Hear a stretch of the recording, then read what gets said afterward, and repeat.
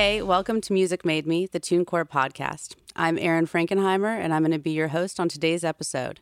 Today, we're talking about mailbox money, specifically passive money which comes to a musician or songwriter for work done in the past with a high level of frequency and a low level of management.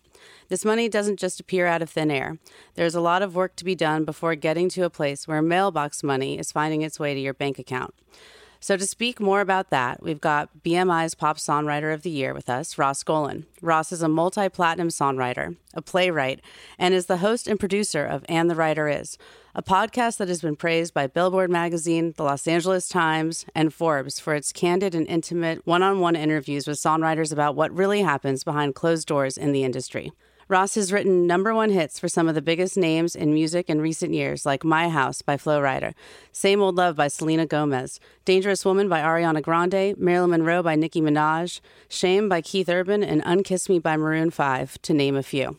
Ross also, alongside celebrated songwriter Evan Bogart, successfully petitioned the Recording Academy to award songwriters at the Grammys in its Album of the Year award. Welcome, Ross Golan. Thank you so much for being here with us today. Oh, you're welcome. Thank you. So we're talking about mailbox money, but before we do that, could you please start by giving us the background on your origin story, how you got to this level of success on the charts? Well, that's really interesting because success on a chart is really fleeting. You know, I think people have the assumption that there's there's kind of a pot of gold at the end of the rainbow and you reach this journey, but the success really varies depending on that week's chart position. You know, somebody who may have a #1 song this week doesn't have a #1 song next week. That's the whole joke of people aiming for, only New Music Friday, is that every Friday is just new music. So if you're aiming for that, your song is gone in a week. So it's kind of interesting because I always think of sort of where I'm at as a moving target. But that said, I grew up in Chicago and I moved to Los Angeles when I was 18 for school at USC. And as an internship project, I started a record company of sorts, and basically that's when there were still CDs, and I would put a logo on the back of the CDs, which meant that I was a record label.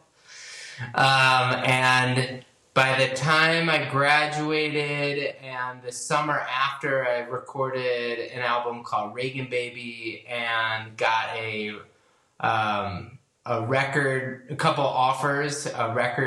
couple record deal offers, and one was from the head of EMI, Phil Corderero, who offered to buy my record label. And I didn't have an attorney at the time, so he said, "I got someone for you." And his name is John Frankenheimer. Perhaps you know him. I might know him. Full disclosure, it's your father. Right. And to be honest, the up and down nature of being an artist in the music industry is fascinating. I mean, if you look at the biggest songwriters in the business right now, Justin Tranter and Jay Cash, Ricky Reed, Jason Evigan, Sean Douglas, Joe London, just going down the list, everyone was in a band. And everyone knew each other in this era of trying to make it as an artist. One of which was Ryan Tedder, and then One Republic worked. It's the other 9 people at some point figured that it made more sense to focus mostly on being a writer other than being an artist. All of us still create art and still release music and find ways to be artists. But what's been fascinating is watching our generation learn about the business together and kind of go through the journey together of how to make money from selling air for a living. And the 3 weeks it takes for you to try to sell out that venue in whatever city you're in, whether it's LA, New York, or New Orleans or anywhere, is often not really worth it. it becomes a vanity thing about how you want to perform in front of people or you just want to tour. But in a practical business decision, it's usually a waste of time, even if you sell the venue out, versus if you spent those 3 weeks writing songs, you potentially have 15 copyrights that you didn't have before. And as Wendy Goldstein, who's the senior vice president at Republic, said to me once, she goes, I'm envious of you because you get to wake up every day and you get to create an asset. And people don't realize that, if I write 100 songs in a year and one of them has value, after a 10-year career, I could have 10 hits of sorts. And I promise you that that's worth a whole lot more than however many, 300, 400, 2,000 seat rooms you can perform in. But anyway, yeah, so that's kind of like a circuitous way of going about it. But I was in a band for a while, and then I was in another band for a while, had a couple record deals, sold no records. I gave a place back to a bank and was like, I don't know what to do here. Either I start getting cuts or I go back and get my LSAT and become a lawyer also. And fortunately, I timed things up just right where the end of my last band and the beginning of getting cuts with CeeLo and Demi Lovato and Maroon 5 and all these things all happened at the same time. So I was able to make not exactly a seamless transition, but a transition into being a professional writer. And the last 5 years has been, I sold maybe 10,000, 15,000 copies as an artist and probably about 30, 40 million songs so far as a writer. Wow. And it's like vastly different. And when you said earlier you gave a place back to a bank that was foreclosing on your condo. Yeah. And I talk about it a lot, partly as therapy and also because I think it's important to realize that a lot of times you meet someone who's successful and the assumption is that they were always that successful. Or you meet someone who's broke and you always thought they were broke. But there are people who live on the street who came from a lot of money. And there are people who have a lot of money who came from the street. And you don't know where they're going to go in the future. And this is that when you say how did I get where I'm at? And the where I'm at is such a moving target. And I think it's important to give a little background of how almost every entrepreneur has gone through some sort of risk that they took, and they had to give up something in order to make this work. It isn't easy for anybody, and I think that's just important to say. At one point, I had to, the quote that I always use is that I had said I'd rather sell my condo to live my dream than to sell my dream to live in my condo. And at some point, I had to make this decision of if they kick me out of this place, I don't know where I'm going to go. But fortunately, everyone was foreclosing because it was 2008 through 10, and they just didn't kick me out for 18 months. And during that, I wrote every day and basically am still reaping the benefits of giving everything to that, which leads me into the musical, which leads me into the podcast. I mean, all of us met each other, all the co-writers I met during this era for the most part. And so we all kind of have genuine love for each other because we all realized how little we had at one point. And then, that time, I didn't take that time for granted. And I was able to write from a real place, which has, it's given me a whole career that I'm still feeding off of because of the 18 months that the bank allowed me to stay there before they took it. Well, it's crazy. It is crazy. And last thing I'll say about that is that I managed to time up by the time, they were starting to take my place and we started getting some offers from publishing companies, and it was the timing it up to get the publishing company to do the deal right when I was getting rid of my place so I could afford the next apartment was a huge win. So, now it's it's many years ago, but amazing how that journey happened. Yeah, no joke. But so we're here today to talk about mailbox money, a passive income stream that doesn't usually show up overnight, as you've just demonstrated.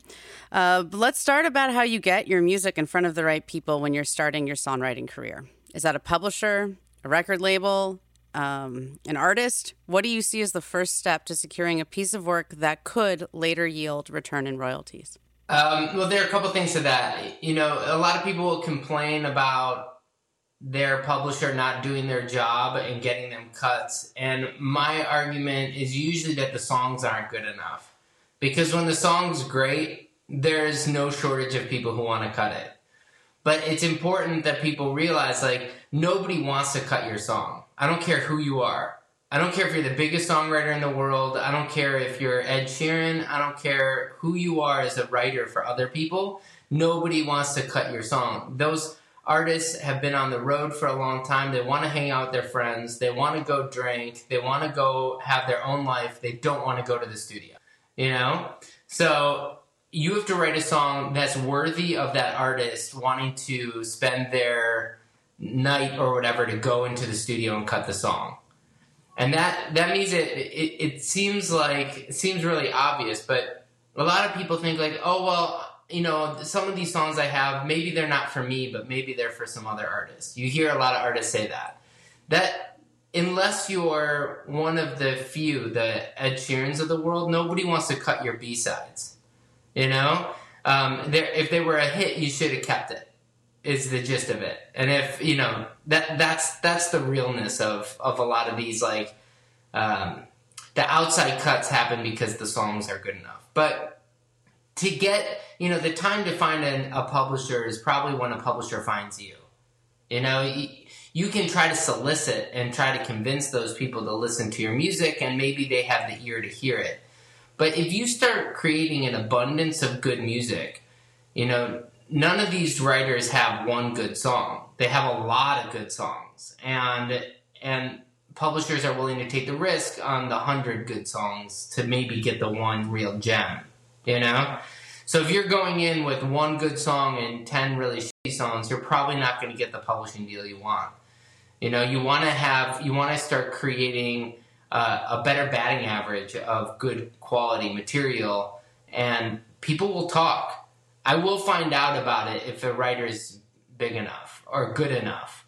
You know? Someone will come to me, and if they're coming to me, they're coming to everybody. Because people talk. It's not a lot of the writers who are working in LA are from LA. Not a lot of the writers who are in New York are from New York. You know, they all started somewhere. They were all creating music, and they all created music that, as I tell my writers, I'm like, you want to create something remarkable, something worthy of remarking. You want to create something that people will talk about behind your back. Whether it's say, like, when you're not there, they're like, you got to hear this song.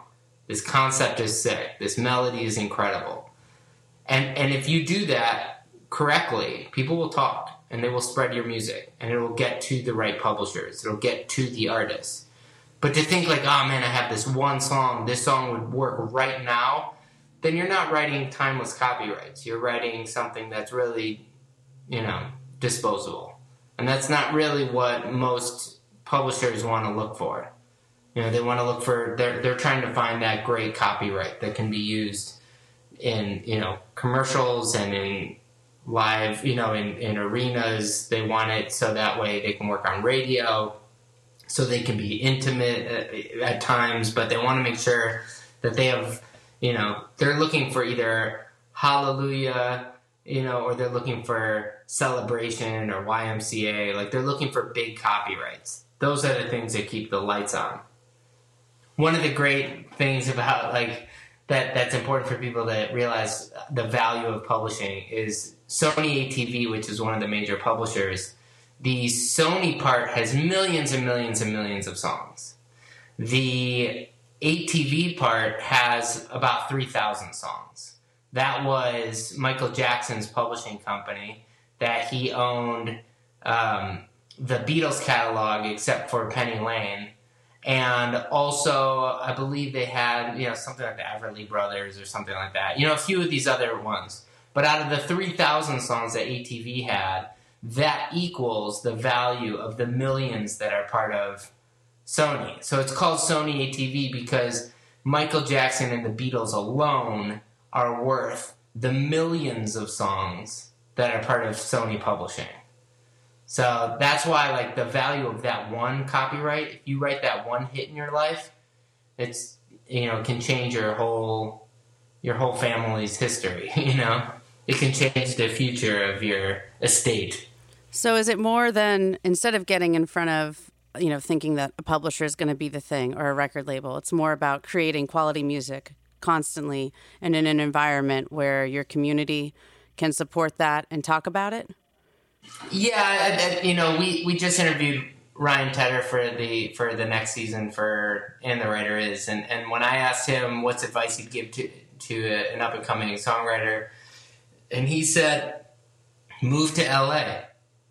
You know, here's a guy who had been commuting from Colorado for years, and you know, it's really hard to make a living in the pop world not living at the source. At any given time, right now, I've gotten however many emails from people saying like, "Hey, I'm in town. You know, this artist in town, or I got a session with this person or that person. Like, do you want to come in?" And if I were living anywhere outside of LA, it'd be really hard for me to go. You know, so there is something about the proximity of being close to the source. As much as the internet changes things, and as much as that might be hard for some people to hear, most of the writers are in LA or close to LA for a reason. You know, there are few in New York, but New York's, even being in New York is too far for most people. That's why the greatest writers that are in New York now live in LA. You know, in country, they all live in Nashville. They don't live in Atlanta, they live in Nashville. They don't live in Memphis, they live in Nashville. If you do blues, you can live in Memphis. You can live in New Orleans. If you do hip-hop, you should probably be in Atlanta, maybe in Brooklyn, maybe in LA. But you should probably be in Atlanta. If you're doing pop, you have to be in LA, maybe Stockholm, maybe London. But, you know, the reality is that if you're close to these sources of you know, to the music, you'll have a busier schedule and more people will hear your music. But I'm in my studio right now, and I still pick up a guitar, I still write a song from scratch, and I still work on it. And then when I go to the studio, I play it for the artist just like I would play it for you or your listeners. You know, I mean, it's not like as much math and composition there is in writing songs. There's it still starts from somebody in their room holding a guitar or piano and writing a good song, because nothing will beat that. When you stopped working for bands you were in, you mentioned you were in a couple bands before. When it stopped being about the music you were creating and releasing yourself, and it became about creating a piece for somebody else, what was the biggest change for you? Was there an aha moment where you felt like things were coming together in a way you hadn't imagined before? Or was that difficult to switch gears and start writing for other people? I had written for other people basically from when I was 18 on. I think the idea of trying to understand that popular music is a culmination of the best songs in multiple genres.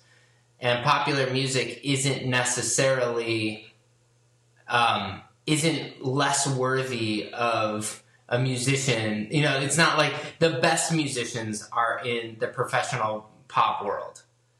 They're not necessarily in, just because I went and studied jazz and classical music in college, that doesn't make you a better musician because you play, you know, essentially if you're in an orchestra, you're in a cover band. You know, people go and see Mozart. They don't go see your orchestra. You know, so like, to think that that's because you play more notes faster and you play 250-year-old music doesn't mean that it's better music than what the Beatles were doing, or frankly what's happening on radio right now, you know? So I think I had to understand that what I was creating were really solid songs, and that the journey for me was, you know, as I say a lot, and we talk about in the pot and the writer is there's a big difference between good music and good song. And, Sigur Rós, best music in the world. We were listening to Coltrane all weekend in our new house. Like, good music is good music. But I love composition. Like, I love the idea of a short, concise, sonata form pop song. Like, I love the idea of, like, the great composition of, like, what is the perfect song? And then how can I replicate that without being redundant? How can I create a lot of songs that are different from one to the next? And the idea that, look, I understand where I was in a band, and it was fun, and it's still fun to perform on occasion, but I don't know if you are happy in front of 10 people or 100 people. I don't think you get happier in front of 1,000 or 10,000. I think you just get happy. Like, there's only one word in English. There's a difference between joy and happiness. But for the most part, if you're happy, then, like, I don't know how many people I need to perform in front of. But I will say it is really fun that I've heard my songs, at the Rose Bowl with over 100,000 people singing along to his songs. I've been to arenas where they're sold out, being on tour with an artist where I went, 10 nights in a row to see 3 of my songs being performed in front of 20,000+ people per night. And you're like, well, that's like it's hard to fathom what that is, and to see how much those songs mean to other people. When my friends show videos of their kids singing, like, their first song that they know or they learn are songs that I wrote, it's such a really cool moment. Those things matter to me. And I don't know, there's something very satisfying about the fact that there are more people who own a song of mine than there are in California. Or, wow. Than there are, that I have multiple songs that it would be the equivalent of my hometown. My hometown was, 20,000 people? I mean, you could, or all of Chicago is 6 million people? I mean, that means that everybody in Chicago owns 5, 6 of my songs? I mean, you can't fathom really, like, the reach of pop music. I will say that, like, also, when you're touring, your goal is to sell out these small rooms. At best, you're selling out 20,000 seats if you're a big artist, and even if you're Ed Sheeran and you're selling out stadiums and you got 60,000 people. That doesn't even hold a candle to the 10 million or 2 billion streams that Shape of You has. Like, a song on radio still is way faster. It, like, tours way faster than you can. You cannot drive fast enough to compete with a hit song. You just can't, or a hit album. You can't compete. That how many people know the Hamilton soundtrack versus who've been able to see Hamilton live? It's like you just can't compete with a hit. It just touches way more people, and I guess I find, like, a lot of joy in that. It's just a different mindset. Yeah, that definitely sounds like a whole lot of beyond aha moments. I never looked at it that way. So, speaking of songs being played and streamed and purchased and digested in all these different ways, can we talk about different kinds of royalties a piece of work can earn when it gets released, and where you found the most success in these categories? There's mechanical royalties, there's public performance and broadcast fee royalties, and finally there are syncs, synchronization royalties from television, film, and commercials. Okay, so there are a lot of ways to make money in the music business. There are some really practical ones. Obviously, like, singers get paid. Singers get paid through AFTRA. Instrumentalists get paid. They get paid through AFM. These are unions. Labels, when they release your song, if you sung on it or if you played on it, you get some sort of royalty, right? Right. I believe it's $227 per side, per recording. So if I sing backup on a song, I get $227.50 times however many times I sang that part on the album. So maybe it's like, or on the song. So maybe it's like 8 times or something. So you can do the math. Well, that's okay money. And if I got 20 cuts in the year, then that turns into some real money if I sang on everything. But where that really turns into real money is when that song gets played on a commercial, and as a singer or as a guitarist or whatever, you start getting union fees every time it's performed.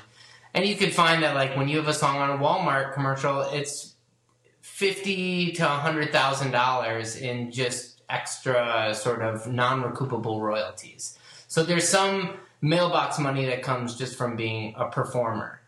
There's something called neighboring rights. Only 5 countries don't pay neighboring rights.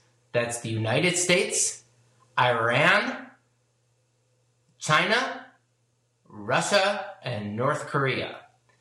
When we've spoken to what neighboring rights is that we're the only country in the West that doesn't pay the artist for radio play. So only songwriters get paid for what we call terrestrial radio or FM, AM radio. So what happens is that if you have a song played on radio in Europe and you're a singer, you make money. If you get a song played in Canada, you get money.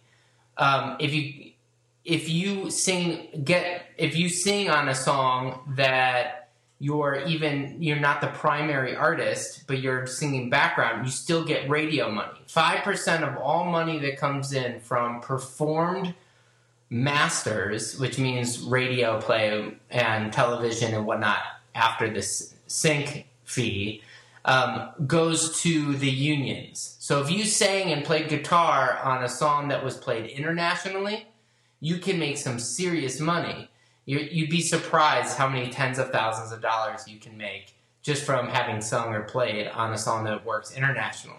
This is all if you're not even the main artist. If you're the main artist, you're getting paid from all different parts. You're getting paid from the mechanical. You're getting paid some portion of the mechanical exploitation of a master. So a CD, a record, now you get part of streaming. You get some percentage. Most artists get 14%, 16%. Sometimes if they do it on their own, you can get 30, 40, 50%. But most of the artists that are getting somewhere around 14 to 20% of all the royalty revenue that comes in from the mechanicals and the master side are going to recouping the advance and the cost of promoting a record. So if you're a big pop artist and you cost $1 million to record this album, then you need to create with your 20% recoupment, essentially, you need to pay back that $1 million before you ever see anything. So it's pretty complicated, but internationally you get paid for radio play. Domestically you don't. As a songwriter, you get paid for terrestrial really well still. So, and radio, contrary to popular belief, radio is stronger now than it's ever been. Because it's consolidated and there are fewer companies, there are fewer regional hits. So if you have a real hit at pop radio, it's starting from essentially one core person, and it's going to all the radio programmers that are with, KISS, CBS, that kind of thing. So they're going and they're promoting to their 200 stations that list of top 40 songs. So if you have a top 10 song, really if you have a top 5 song, you make serious money. This is the part that gets a little bit frustrating, which is that if you have a top 40 song, the assumption is you're making a lot of money. But I can tell you right now that if you have a top 15 song, you're probably, maybe, over the lifetime of the copyright, that whole 100% of the copyright is maybe worth about $100,000, $150,000. So if you're one of 4 writers, you've now made $25,000 on a top 15 song, which is a song that everybody knows for a short minute, So even with like a decent song, no sync, no nothing, that money's gone in no time. You know of songs where the people who are writers on it from 5 years ago have never had another cut, basically barely got in the top 20, and that money's long gone. So if you have a top 10 song, you then get a certain bonus structure. If you get a top 5 song, 3 song, 1 song, you get certain bonuses along the way. A number 1 song, will probably range from $800,000 to $10 million, depending on how international the success is. And this is just from the copyright. And that over its lifetime. And that will then be split amongst those writers. The copyright, you'll get paid from streaming, but even though it's continuing to improve, it's not equal to the master side. Whereas streaming, it's 50-50. If Pizza Hut wants to use your commercial, they'll give you $50,000 for the master, $50,000 for the publishing side. So the master again is the record label, the publishing is the publishing side. That ends up being 50-50. And then however it's performed is really that is the most democratic way the music business works, is in sync licenses. But when it comes to streaming, it's obviously way heavy valued on the master side, which is something that we've been fighting really hard to try to continue to give songwriters more equity. But there's more money than there's been in 15, 20 years in the business. And there are a lot of people who are successful songwriters who are realizing that you need to ask for part of the masters, you need to negotiate for part of the masters, you need to try to sign your own artists. You need to try to find a way to acclimate to the way the new music industry is, rather than hoping that it changes and reverts back to an era where when most of us remember record stores and most of those albums, every song you'd get this mechanical royalty, the statutory rate of 9.1 cents per song per album divided between the writers. But again, if you sell 1 million albums, right, that's $91,000 in revenue split between the writers. It's not as much money as people think. So the era where you'd sell 40 million albums or 25 million albums, those Britney Spears albums, you didn't need the hit. You just needed a song on there, and you just pulled in $2.5 million, But nowadays, when you're talking about the biggest albums sell, 4 million copies, you start realizing that, number 1 albums sell 100,000 in a week. That's, $9,100. The number, and that's split between 4 ways for the number 1 album in the country. So that's where the fear isn't amongst the hits. The hits radio still plays and pays a lot of money. Mechanicals still people are buying, people are still listening. But the part that's really hard is that there are no album tracks anymore. So there's just no revenue for that 9th song that isn't a hit. That's where swinging for the fences every time you write. Try to aim for that hit, because that's what creates the revenue, not that B-side. And it's a long answer to your question. That's okay.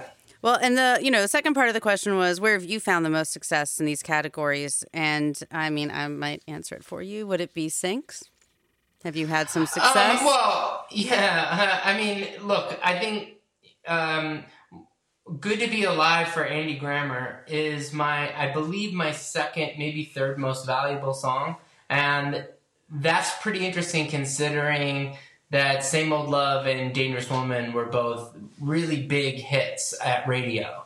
But the amount of money we made from syncs and from having sung on that song in comparison to, just a song that's a hit, you can create a lot of revenue. I think My House with Flo Rida is at just such a different level than the rest of the songs as far as revenue streams, because it was able, it's in every cartoon because it's non-offensive, quote, hip-hop, but there's no rap in it except for the bridge. It was like the safest way that Walmart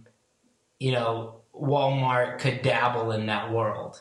It's the safest way that all those commercials that use My House, like it gives that advertising company like some sort of secure blanket where like, oh, this is edgy pop, even though it's just not. But it kind of is because his name's Flo Rida, And that was going to be my next question, because I think a lot of our listeners and people in general are really familiar with that song and Flo Rida. And personally, I love the story about how that song came to be. So if you don't mind retelling it again, I'd love for you to talk about how you wrote that song and the success that followed, which you've touched on already. This is the same thing. It's like it's a friend of my friend Johan and I, who we write a lot of stuff together. We were supposed to be in the studio.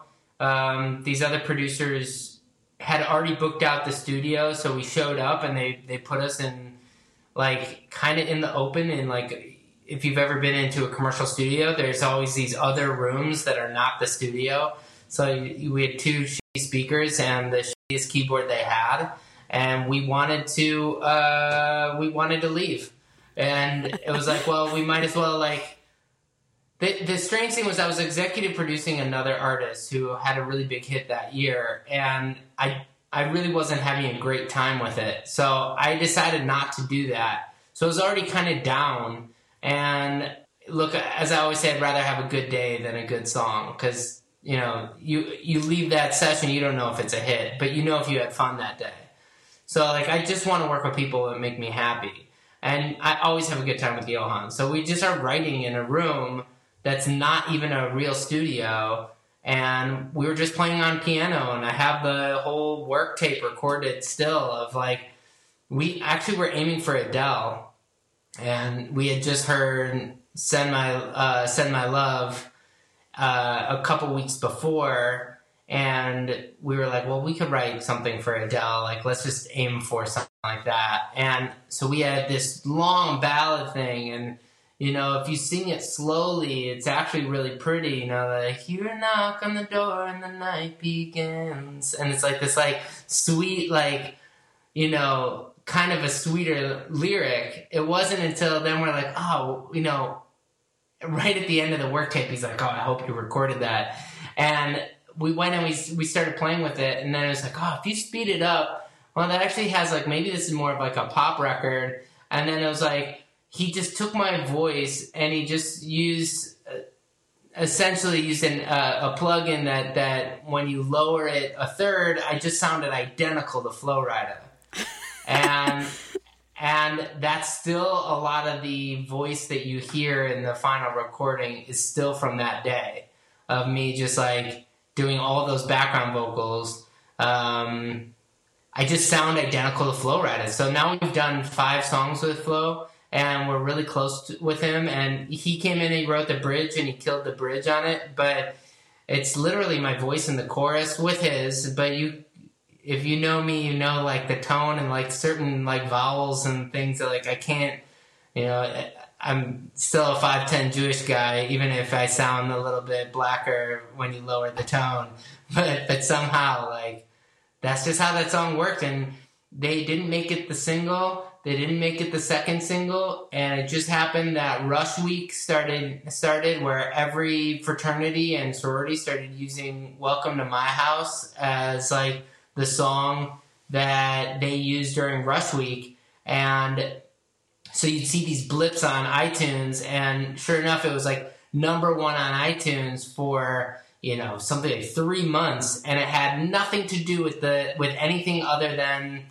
fraternities and sororities on Thursday, Friday, Saturday, Sunday, downloading it off iTunes and streaming it off of Spotify, and there you go.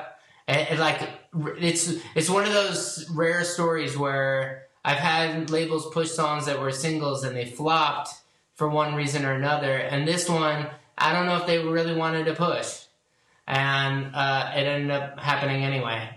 I mean, the video is like really like secondary. All of it was secondary because no one knew it was going to be that big. And, I just remember hearing it a year before it was like really a hit. They were playing it at a couple arenas during it was released in March, and we would hear it during all the playoffs, and people started playing it. And I remember hearing it live and being, yeah, this is incredible. And like, you're hearing like, that's me. Like, I'm singing this thing, like, and showing my friends and then I was at the big house in Ann Arbor and there's 100,000 people, and I turned around and I'm wasted and I'm with my wife and my in-laws, and I'm like, this is me. And like, everyone's like, it was like, they don't get it because I'm in the Midwest and I'm the only I'm like a random white guy who's claiming to write this song. And then, 6 months later, it's the biggest song in the country, and it's just insane. I did not know the fraternity sorority angle there. That's awesome. I had no idea. That's the thing is you don't want to write for sync, but it makes sense. Like, you can use pop songs are really not. You can't really license pop songs. Because they also tend to be expendable. They tend to be disposable. They come and go very quickly. So the only way you license a pop song is if the people who are licensing the song request it. So that's why a lot of times when you have hit songs like Same Old Love, which was #1 for 3 weeks, I think, at radio, I don't think it got one like big license. It's not really that kind of song. It just was like a big hit, if that makes sense. But it wasn't it wasn't the license that a licensable kind of material that something like Good to Be Alive, which I know a lot of people probably don't even know on this, but if they heard it, maybe they'd recognize it. I think it got to number 10 at Hot AC. And, the amount of mailbox money that I've gotten from that and from my house is pretty insane. And mostly because of those syncs, and more so than international play or anything like that. That's amazing. So yeah. I think this is an important question, and I'm curious to get your answer. But how important are relationships and networking, in your opinion, to a successful career in songwriting? I always tell people it's not really who you know; it's more who knows you. So it doesn't really matter. I mean, a lot of people can say like, "Oh, I met this person," or "I know this person," but unless they can say, "Oh no, I know this, I know you," those relationships don't totally mean all that much, because like that's just what it is. I always think that LA is about mutual exploitation versus New York. That mentality was always, I'm not here to make friends, I'm here to be the best.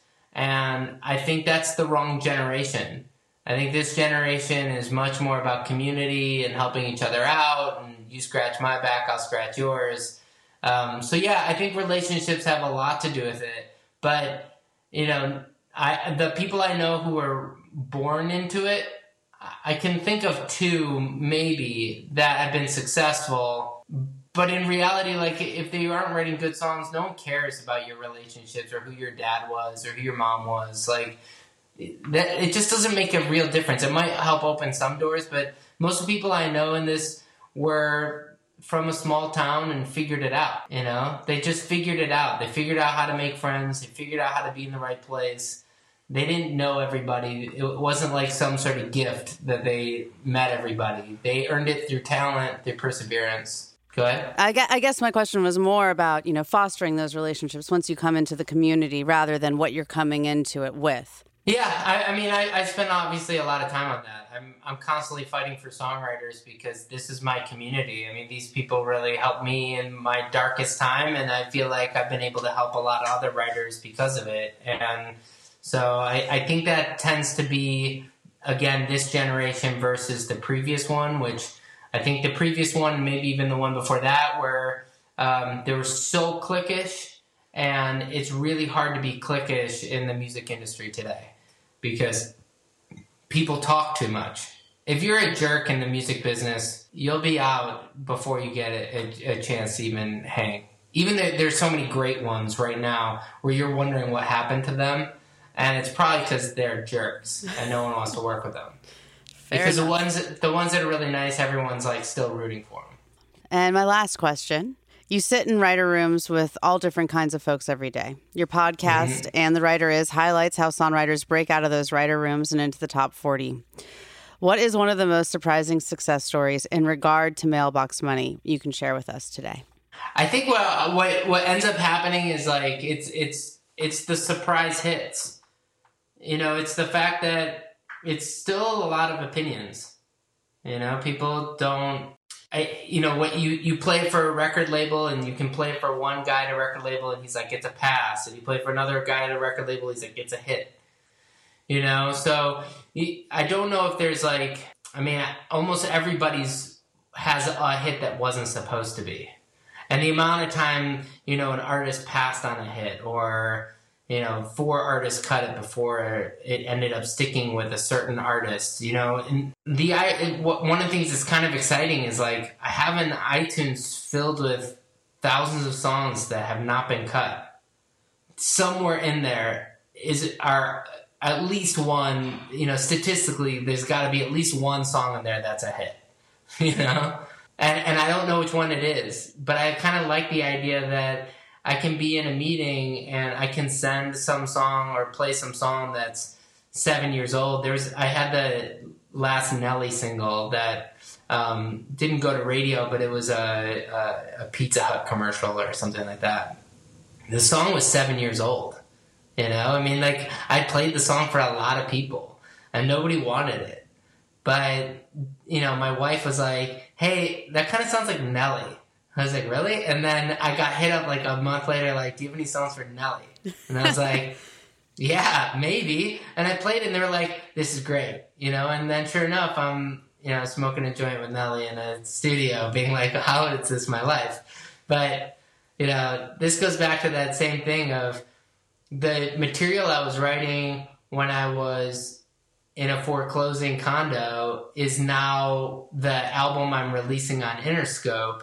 And how people listen to music changes as your reputation changes. People listen with different ears. They want to like it more. They want to root for you, And I think that's what's really fascinating. Is like the listener's perspective has more to do with the value of your copyright than your perspective. If you play a song for someone who's in a good mood, then they might like the song more. I think it's probably smarter to send, if I remembered this would be good. These are 2 good rules. One is you should send the songs after lunch, after someone just ate. You send it at 11:30 and they're kind of hungry, they might be a little ornery. They might be like, I don't want to hear this right now. Send it at 2 and it's the first song they hear after lunch and they might be like, oh, I kind of like this song.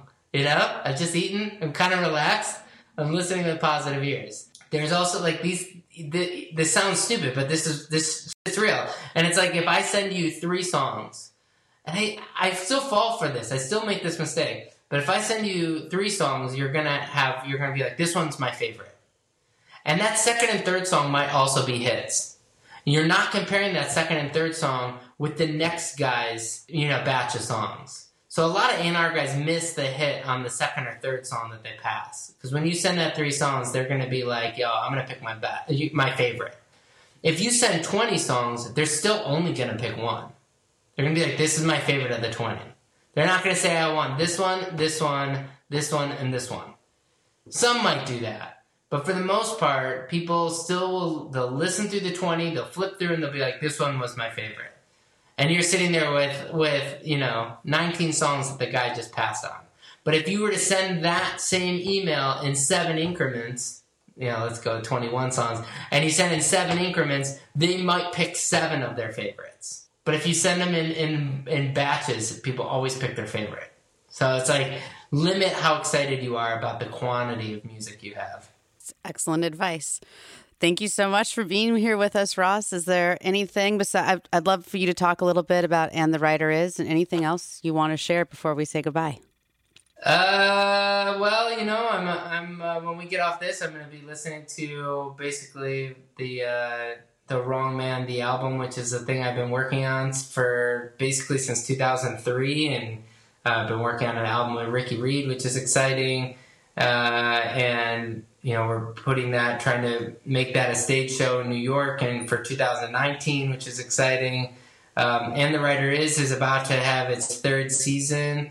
We just have finished pretty much the last interview, then we edit and we figure out timing and all that stuff. But we're at about 1 million downloads, and we have, we've interviewed the best songwriters in the music business. So, it's less of an interview as much as it is a conversation amongst, sort of peers talking about how this stuff really works.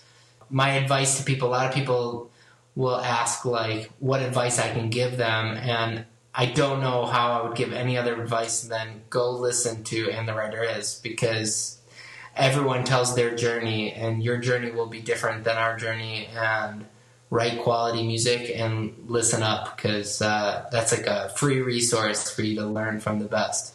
Yeah, it is an excellent podcast. I can vouch for that. Well, thank you so much, Ross Golan, for being here with us today on Music Made Me. Hey! If you want to learn more about earning money from your music, go to TuneCore.com and check out our artist services page. Please don't forget to subscribe to Music Made Me, rate us on iTunes, and follow us on social media at TuneCore.